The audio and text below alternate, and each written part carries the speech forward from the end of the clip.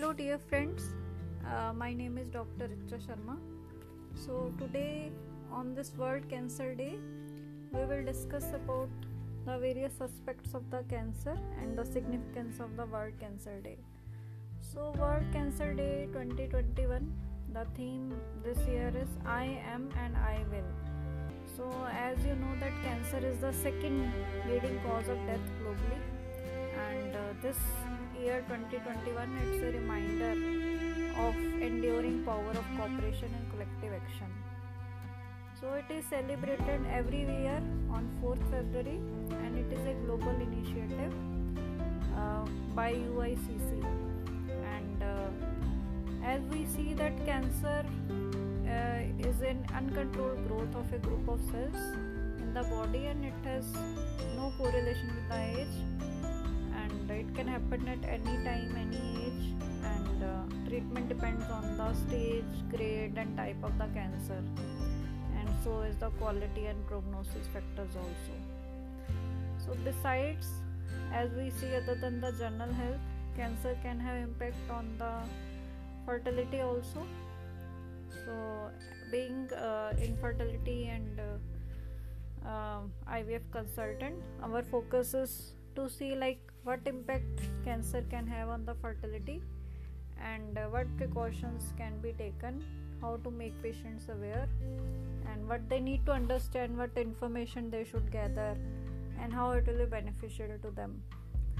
So we in our practice often come across various cases of different age group, and generally can be unmarried, and even in the adolescents and the pubertal kids we see that in case they have the cancer, so the first concern is definitely life, and quality and prognosis is a priority, but we have to see for the future also, future fertility. At least they should be aware, they should have the right information, because it is the basic human rights to have the correct information, so that the appropriate decision can be taken.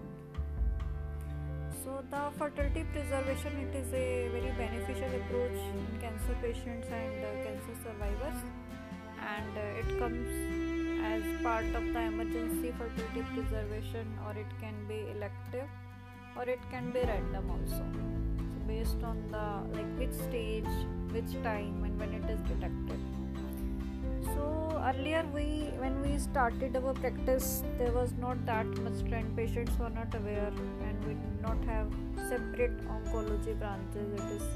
It was more of a combined in the journal. So as we see, as the years are passing by, so science is getting advanced, and we have the specialty and super specialty of each wing. So what were the lacunae to begin with? There was definitely a huge gap of lack of awareness and information, especially the right information at right time by the right doctor and to the right patient. That was where we were lacking. So with advancements and more of social media activities and awareness campaigns and other activities by the government, private sectors, NGOs and various political parties, so we see via various sources patients have more of information. So to begin with, patients used to have lot of hesitancy, so they were not comfortable to bring about or discuss the fertility issues nor their family members. It was something which they had kept at the back end, and the reason was the obviously lack of information, and even doctors were not that trained and knowledgeable at that part of time, because they were not handling such cases in routine or very common. It was very rare, and that too in metro cities, especially if you go to the towns and smaller cities, still that lacuna is there. But definitely things have changed a lot. There was lack of facilities, and the biggest reason was lack of multidisciplinary approach, because when we have to preserve the fertility, we need to have the oncologist, oncosurgeon, radiotherapist, and the gynecologist and the IVF specialist, embryologist. They have to be on the same page, and if any medical problem patient has, So that specialty, super specialty also have to be on the same page. So for that, such uh, areas of concern which need many specialists, so they should be aware like what are the risks and what are the various approaches and how to proceed, what information should be shared with the patient.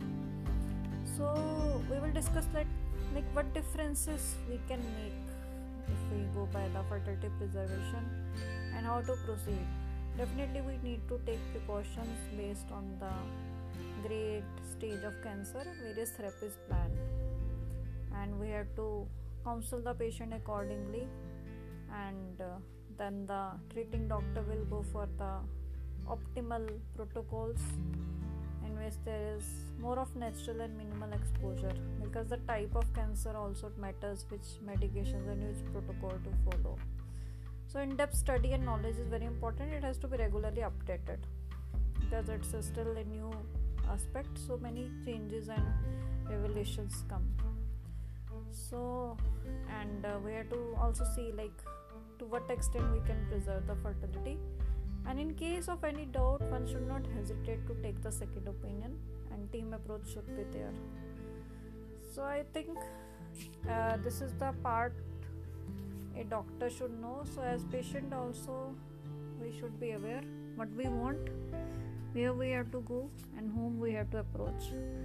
So the conclusion is that awareness is the first key. If you are not aware about your rights, your body, your needs, your treatment protocols, provisions, obviously then even if you have the facility you cannot utilize them. So I hope our audio will be beneficial to you. Thank you. Keep following us.